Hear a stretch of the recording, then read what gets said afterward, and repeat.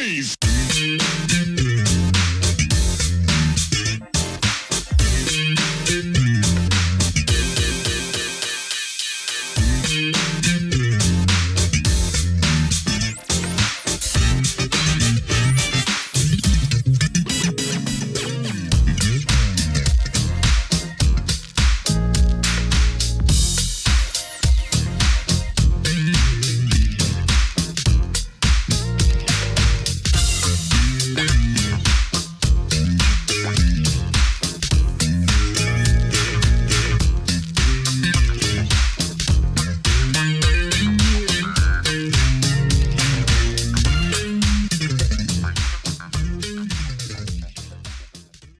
Welcome back to the next part of this Truth and Rhythm episode.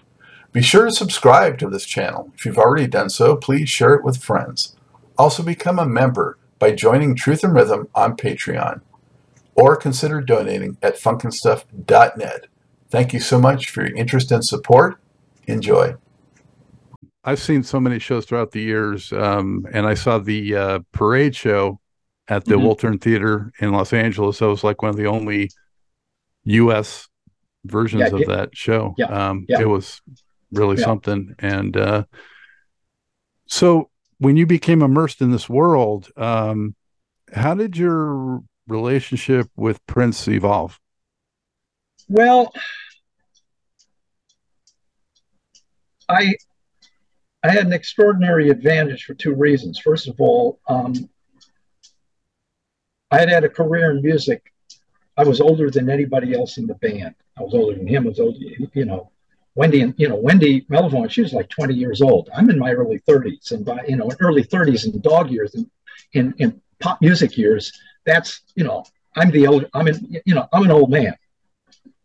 But I had that benefit of having a career in music prior to that, and I played an instrument Prince couldn't play.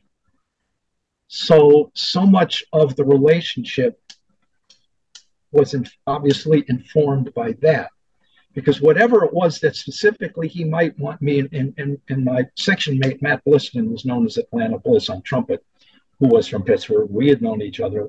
We had gone to school together. And all of these bands in Pittsburgh, Matt and I had been playing together. So when Prince asked me about, I want to add a trumpet, I just said, I got the guy. Trust me. Matt came in, Prince said, cool, this is it.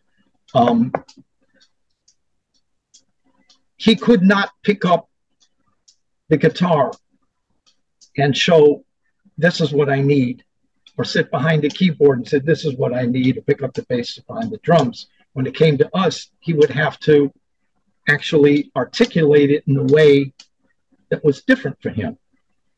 And not knowing really anything about the limitations of even what could or could not realistically be done on a horn, he was learning too.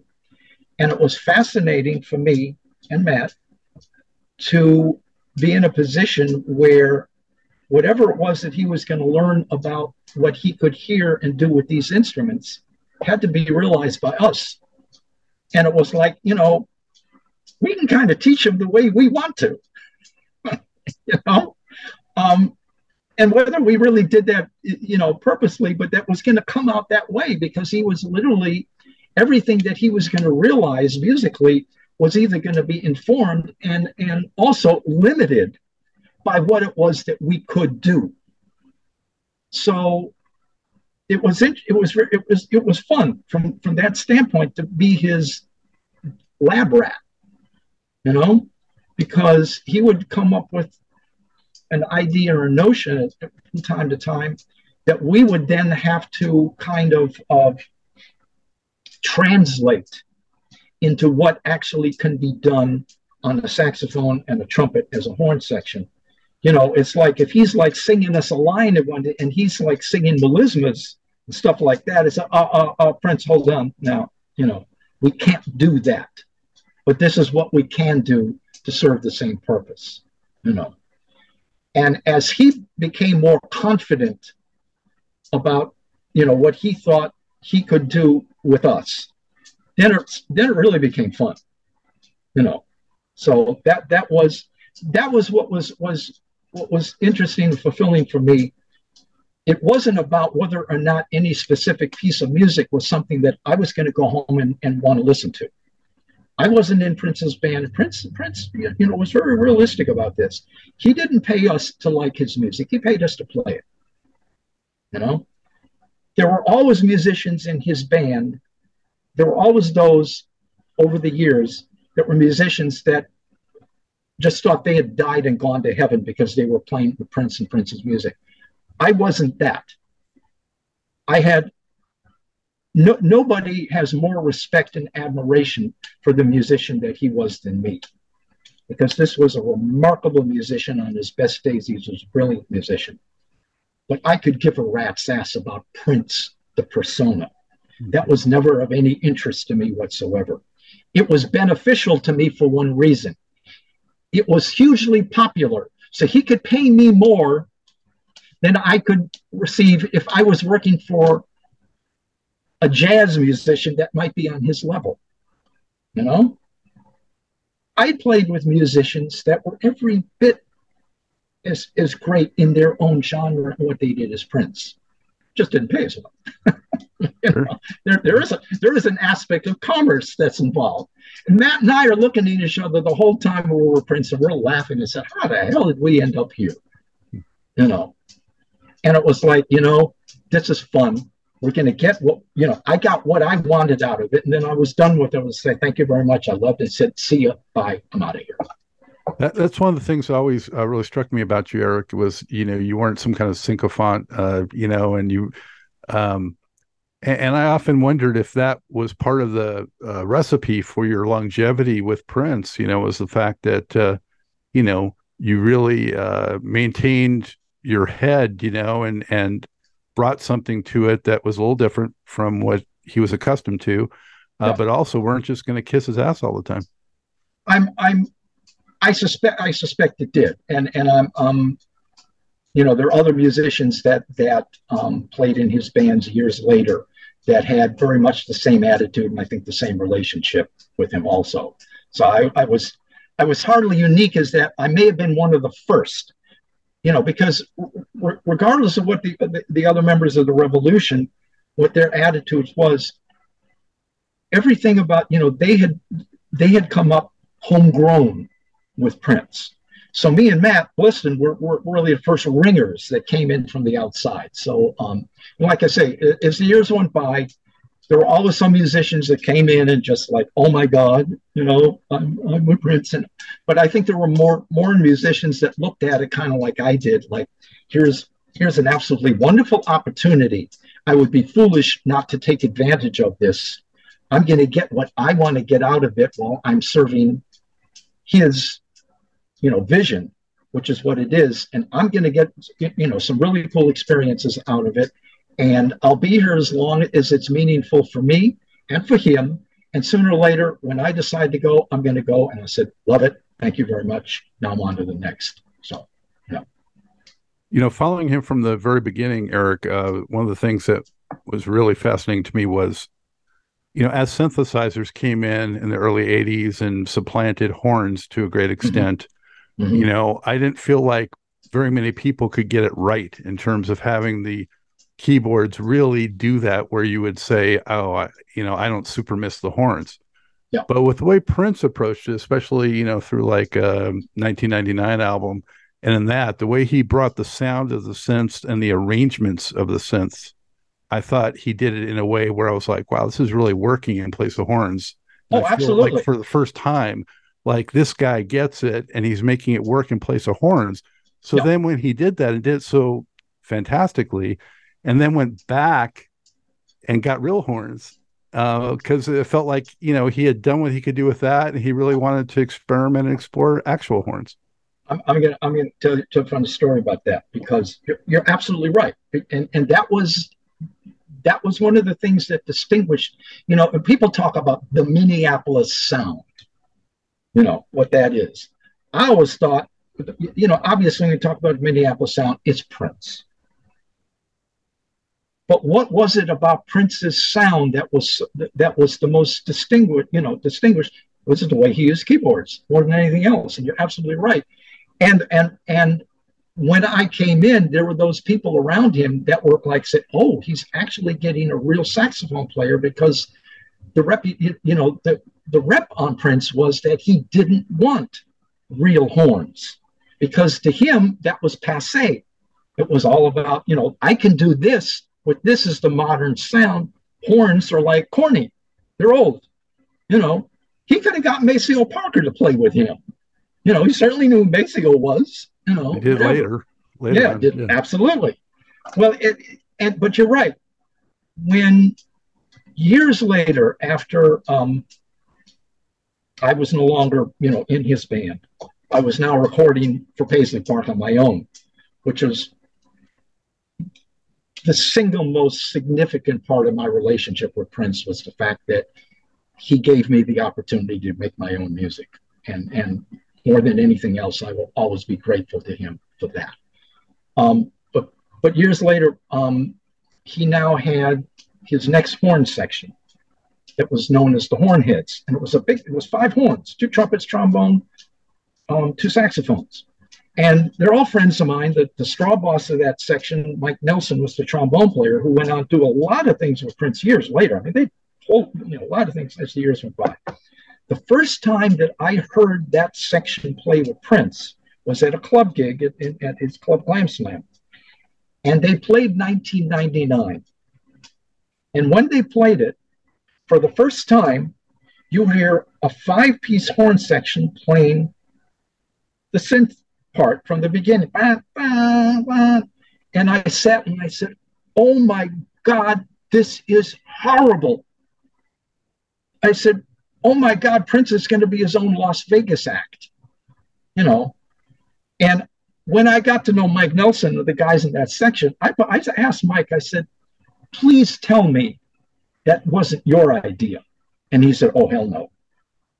He said, "No, Prince was basically, I got real horns, I'm going to use real horns." I said, "That's funny to me, because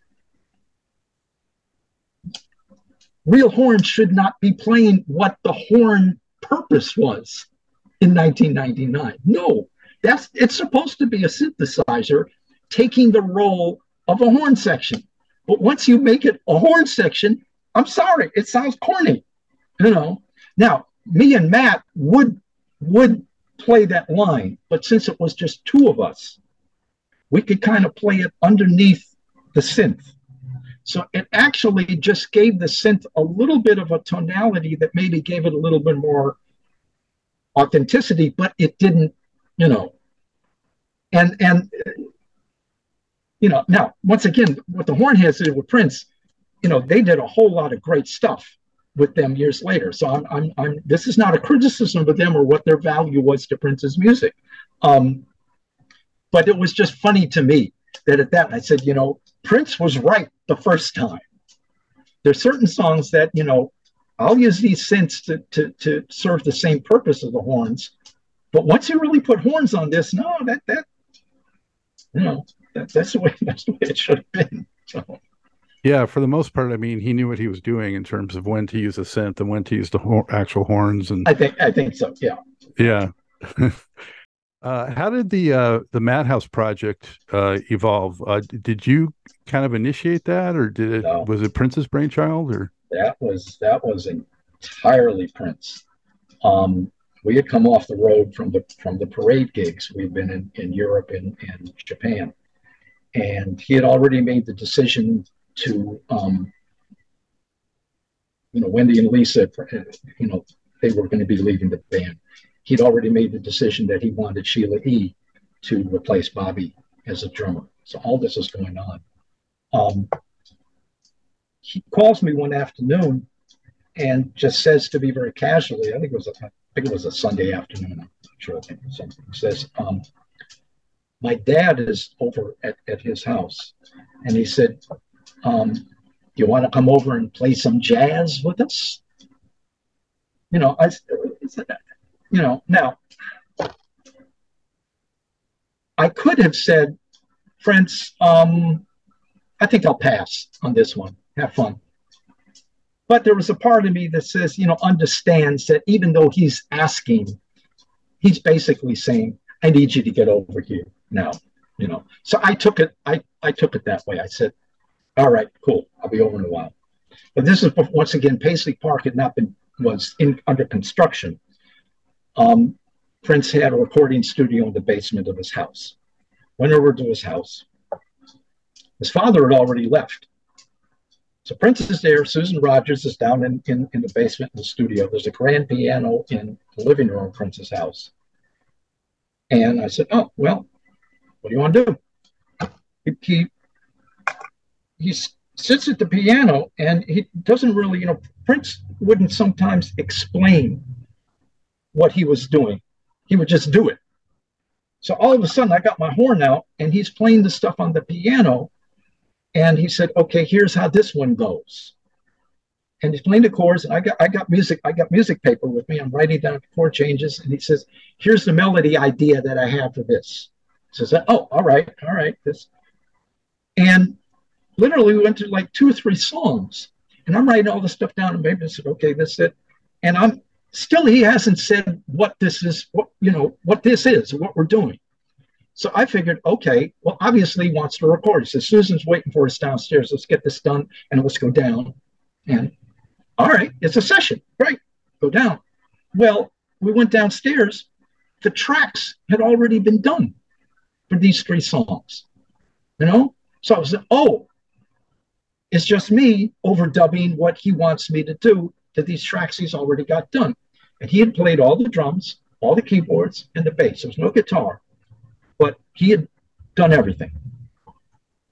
All right, so I got this melody line down. And he's basically producing. He said, "Okay, here's the melody. Here's the space for your solo, whatever. All right, here's the solo, blah, blah, blah. We're done." And I'm looking at it. I'm going to say, okay, well, we had done instrumental stuff before. So, that wasn't that unique. But this was a little more formed, at least in his mind. I don't really recall when he started referring to this as Madhouse. Might have been that day, or might have been the next day, because he said, "I'll have some more stuff tomorrow. Come back, then we get more stuff." Literally, by now, he's saying, "Okay, here's the thing. This is going to be our album. We're going to call it Madhouse. And it's going to be you." And he said, "I've already talked to the record company. I want to talk to Warner Brothers, and they're down with it. So we're good to go with this. So this is what the idea is." And then he started explaining to me, "I don't have anything to do with this. You understand?" And I said, "All right, well, how's that going to work?" And he said, "My name isn't going to be anywhere connected with this. The only name that is going to be on the first album is Madhouse." My name wasn't even on the first album. It was just Madhouse. All music written, arranged, performed by Madhouse. Recorded at Madhouse Studios, Pittsburgh, Pennsylvania. That was his inside joke to me. And when the album came out, the funniest thing to me was up in the corner was a little phrase that said new directions in garage music or something like that. That was his nod to Miles, because 3 albums in the late 60s of Miles had a little thing at the top that said "Directions in Music" by Miles Davis. So that was Prince's, all these inside jokes. This album was done in 3 days. That was it. We're done with it. And he basically hands me a cassette and he said, "Here's your album." Now, I'm sitting there and I said, wow.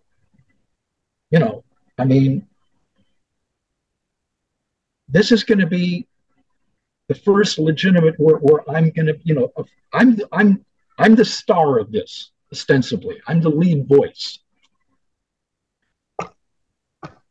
And I think this is going to be great.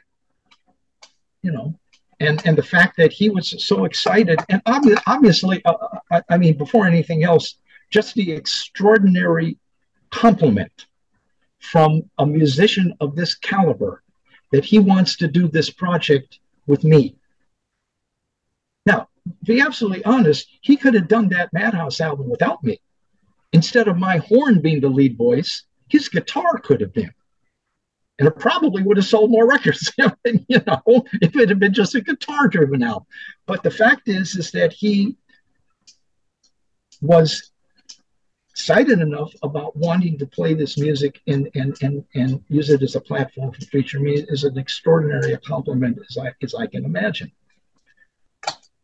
So I got this cassette of music, and the album was released, blah, blah, blah. And basically, I had to lie to every interview that would ask me, it said, what was Prince's involvement? And I said, none. Prince went so far as to construct and invent the musicians for the album. He said, when it comes time, he said, these are the names of the musicians. And he gave me these names. And I said, well, and he said, the story is that you brought the project to me with these musicians that you had been playing with when you were living in Atlanta. I said, oh, terrific. Okay. So after the album came out, we were now in Europe on the Sign of the Times tour. Prince designated me as the primary spokesman for that tour, for all of the interviews, but it was basically around the Madhouse thing. So basically, I look at the Sign of the Times tour and I said, that's the tour that I lied to myself all through Europe. And of course, naturally, there was a writer from Atlanta, a music writer, who we did an interview with. And he said to me, he said, Eric, I got to be honest. I've been living in Atlanta my whole life. I know this music scene upside and down. Nobody has ever heard of these guys. Where do they come from? And I'm like, I'm on the phone. Got a bad connection. I think we're gonna have to ring off. It was like wink, wink, nod, nod. Everybody knew Prince. You couldn't really listen to that music and not hear it as Prince's music. So that was. So that's how that began. I imagine there was some extent, and maybe you can share this, Eric, that you informed Prince to some extent, maybe on some jazz artists and some different music that he maybe otherwise wouldn't have been exposed to through the years? Yeah. He certainly was aware of Duke Ellington because his father, John, was, grew up at a time when Duke Ellington was God. So Prince heard Duke Ellington around the house. But I specifically gave Prince the infamous Duke Ellington at Newport, 1956. For jazz fans that know that, it's diminuendo and crescendo in blue with the 27 blues chorus played in the middle by the saxophonist Paul Gonsalves. And it's one of the swingingest things in the world. I mean, it's great. I gave Prince that album. He absolutely loved it. I gave Prince Love Supreme by Coltrane, which he really dug. Gave him a bunch of, there were certain Miles Davis albums that he was aware of. He loved Jack Johnson, some of the, other. But he really wasn't, I think, that familiar with stuff like Sorcerer and Nefertiti, the quintet stuff, some of the more really hardcore, more abstract, hardcore jazz albums. I would give him some of those from time to time. I must also say that at the same time, Wendy and Lisa had a huge, huge influence on Prince also in the music that they were giving him. And from a conceptual basis, there certainly was a creative synergy that existed between Prince and Wendy and Lisa at that time, which was very, very deep and very legitimate.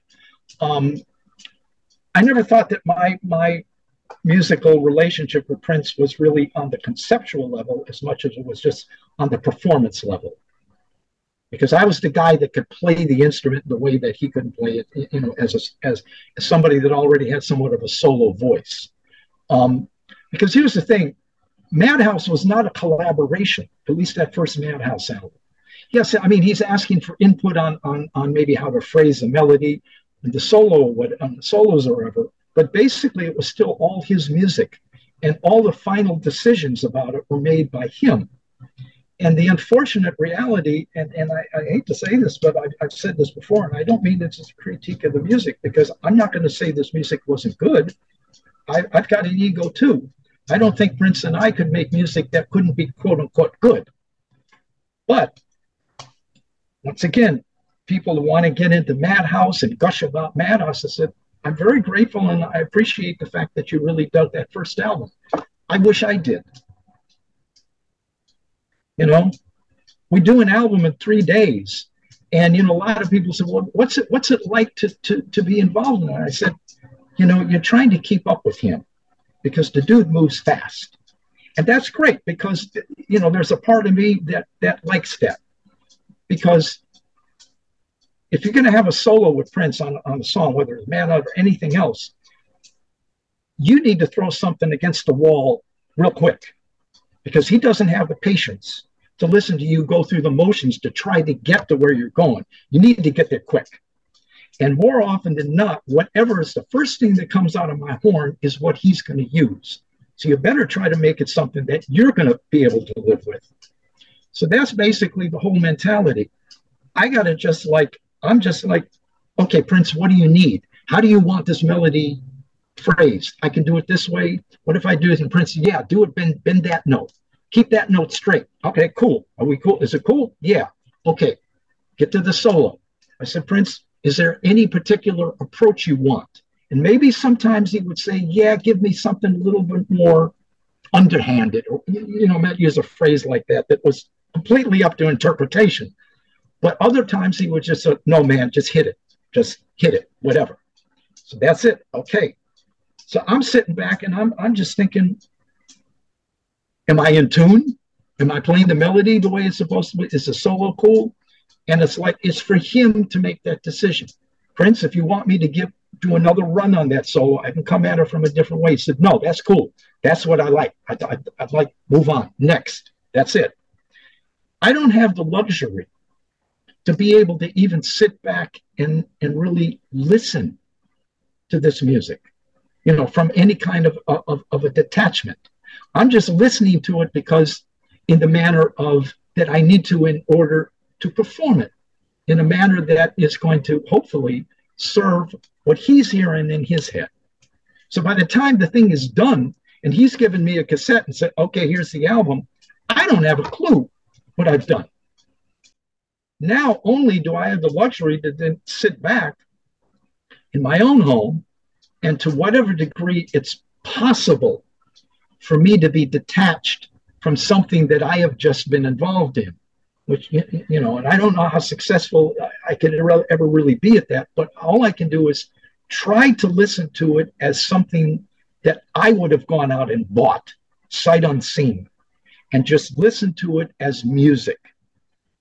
And after a while, I'm listening to it, you know, because I have to get over, first thing I'm going to listen to in every song is me. Am I, you know, is this cool? Do I like the way I play that? Is solo okay? Fine. Okay. I can live with it. We're cool. Now I start to just listen to it as a piece of music. I got to tell you, after a while, listening to this album, I came to the conclusion, you know something? This might be some really cool music. It just isn't anything I'm particularly interested in listening to. Mm-hmm. And all I can say, you know, on any given day, Prince could come in with a bunch of music that I might love. I say, oh man, this tune's great. Can't wait to get at it.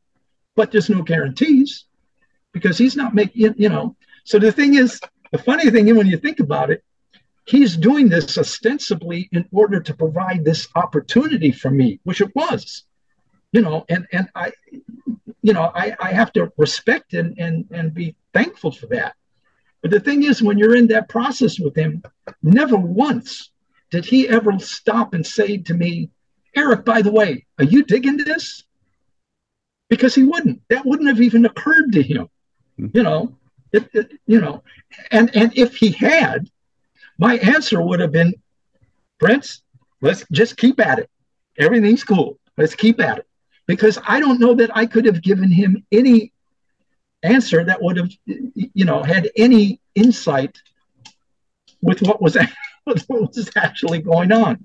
So that, you know, and the funny thing is, I read about recording sessions with Miles, with cats like Chick Corea and Joe Zawinul and all these, you know, icons, these heroes of mine, playing the music of the recordings of Bitches Brew. And they would say afterwards, I said, I came out of the studio just thinking that was a bunch of horseshit. And then but in that case, they all said, when I finally heard, then I got it. I said, oh my God, this is, So unfortunately, it didn't quite work out that way for me.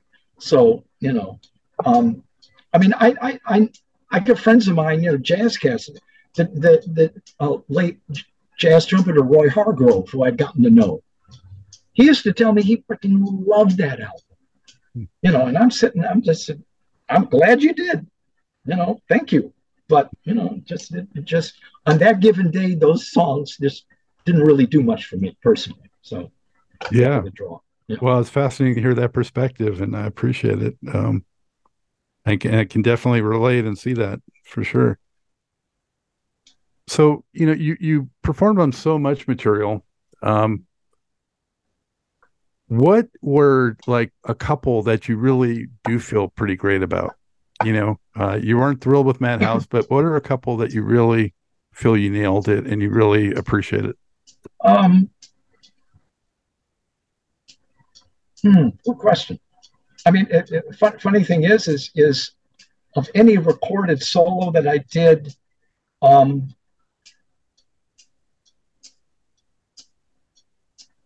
High Fashion on the Family album, which is interesting because it was like one of the first things I ever did. I said, yeah, it was the best. It all went downhill after that.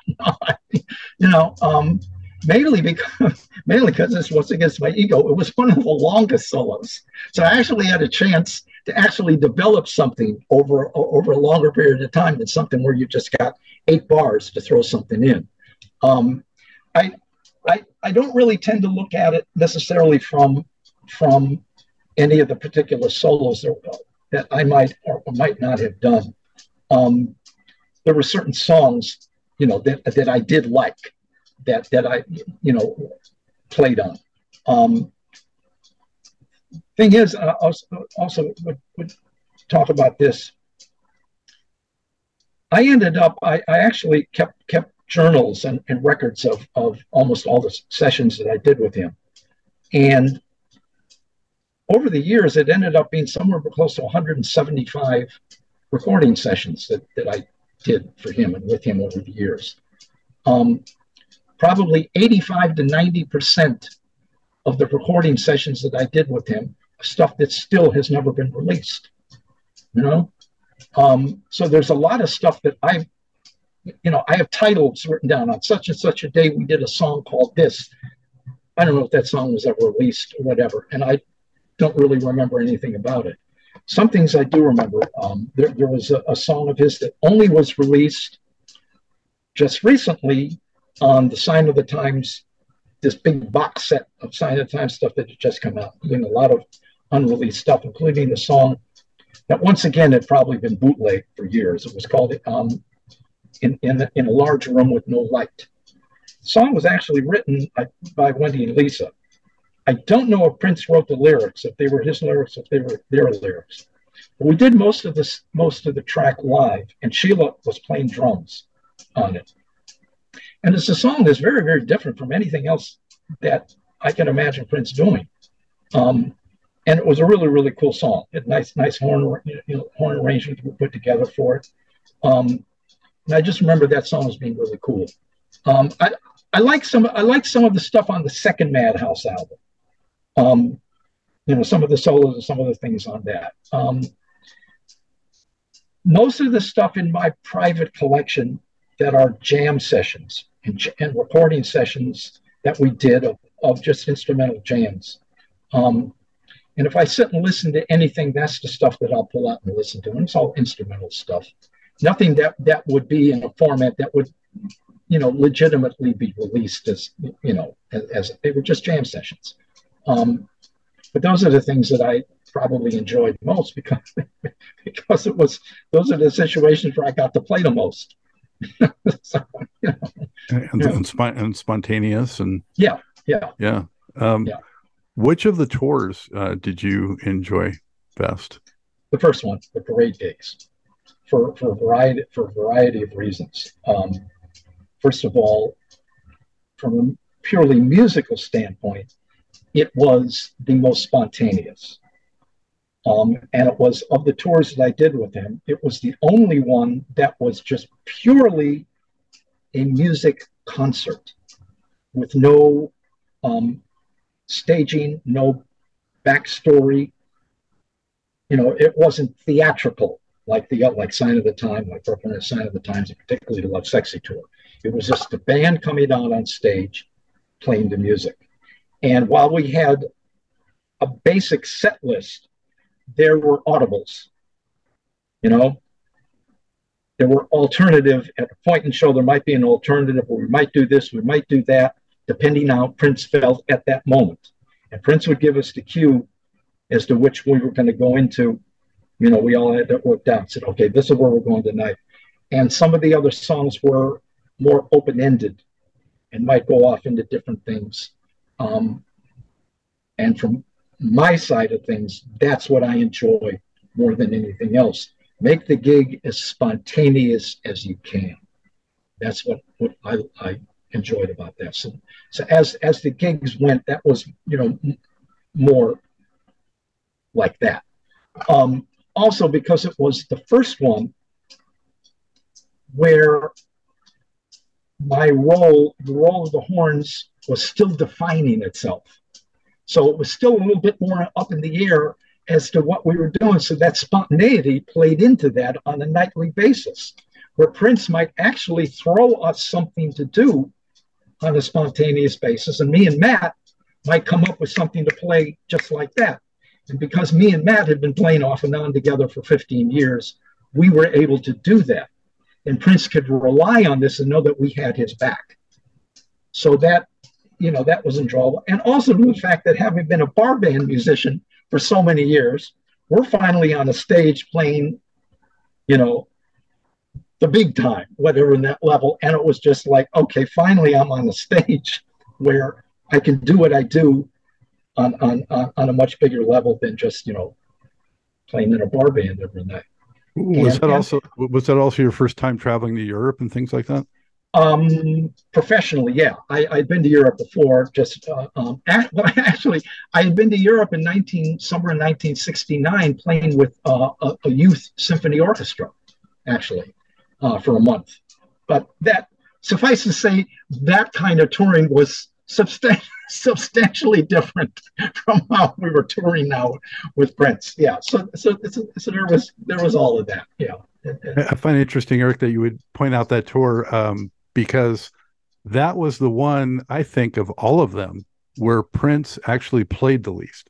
He was the front man, out singing, leading the band, being the band leader, and did very little picking up instruments and playing on that tour. I know. He would.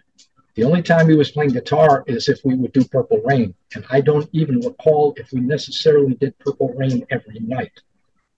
So, yeah, it absolutely was. It was very odd. That was odd, for him as far as people. He was. There is another backstory to this that I can't say with any degree of certainty, but to me, the coincidences were too great to overlook this. When Paul decided to leave the family, and that's when Prince ostensibly made the decision that I would come over and be a permanent member of his band. He'd add a trumpet. Miko Weaver on guitar, who was going to be the guitar player in the backup band for the family, he came over and now was in the band playing guitar along with Wendy. Jerome Benton, Wally Safford, and Greg Brooks, the three singer-dancers, they were in the family. So now all of a sudden, they're now going to be in Prince's band. And it was the first time that Prince now had foils, that he could now play off of when it came to choreography or everything that was going on in the performance. He now had foils, and the horns were now foil. Everything was a foil now to him. It gave him so much more to play off of than what had just been like just a basic rhythm section band before that. So here's the thing. Around that same time, he was in Nice, France, shooting the movie Under the Cherry Moon. And I went over there to do the video with him for the song America. That he was doing a live video that all the Prince fans know that. The venue that they did that, around the same time, Kid Creole and the Coconuts was playing at that venue in Nice, France. I was back home in the States. I must tell you that when it came to pop side of music, at that time, Kid Creole was my favorite band in the world. I mean, if you had come to me and said, what band would you like to play in? I said, that's the band I want to play in. I loved Kid Creole and still do. I mean, that to me was the hippest shit that was going on. So Prince saw Kid Creole in Nice. My brother was there with him, and he said, afterwards, Prince was kind of like, I'd say, why did they, Prince was like, why did they play that so long? Why did they do that? Why did they do that? But I also heard it from other people that for days after that, all Prince was talking about was Kid Creole and the Coconuts. I mean, he was familiar with their music, but I don't think he had ever seen them perform. Coincidentally, 2 weeks later, I finally got a chance to see Kid Creole in LA for the first time. And, I was loving their music, and I saw them live and said, oh my God, this is the greatest shit in the world, because it was camp. You had to look at it. It was camp. The character and everything, but the music and the band was just absolutely phenomenal. And the other thing I loved about is that Kid Creole and his band, his music was a quintessential New York band. I mean, it was like that band was New York, everything about it. And that's a part of the music that I love so much. And they were huge in Europe. Kid Creole couldn't get arrested in the States, but they were big in Europe. So all of a sudden, all I know is that Prince was like apparently really, really, thinking about what he had seen with that band. I don't think it's a coincidence that 2 weeks later, he's now got a horn section, another guitar player, and 3 singer dancers. Now, no one's going to confuse, Jerome, Wally, and Brooks with the 3 blonde girls that are the Coconuts. But I am convinced, I never had a conversation with Prince, never asked him, but I am convinced that at a point in time where Prince is already looking to want to grow musically, every aspect of his music and his presentation, he wants it to be more and different than what he had been doing. I have a feeling he looked at Kid Creole and said, I should have that. I can have that. Why don't I have all of that?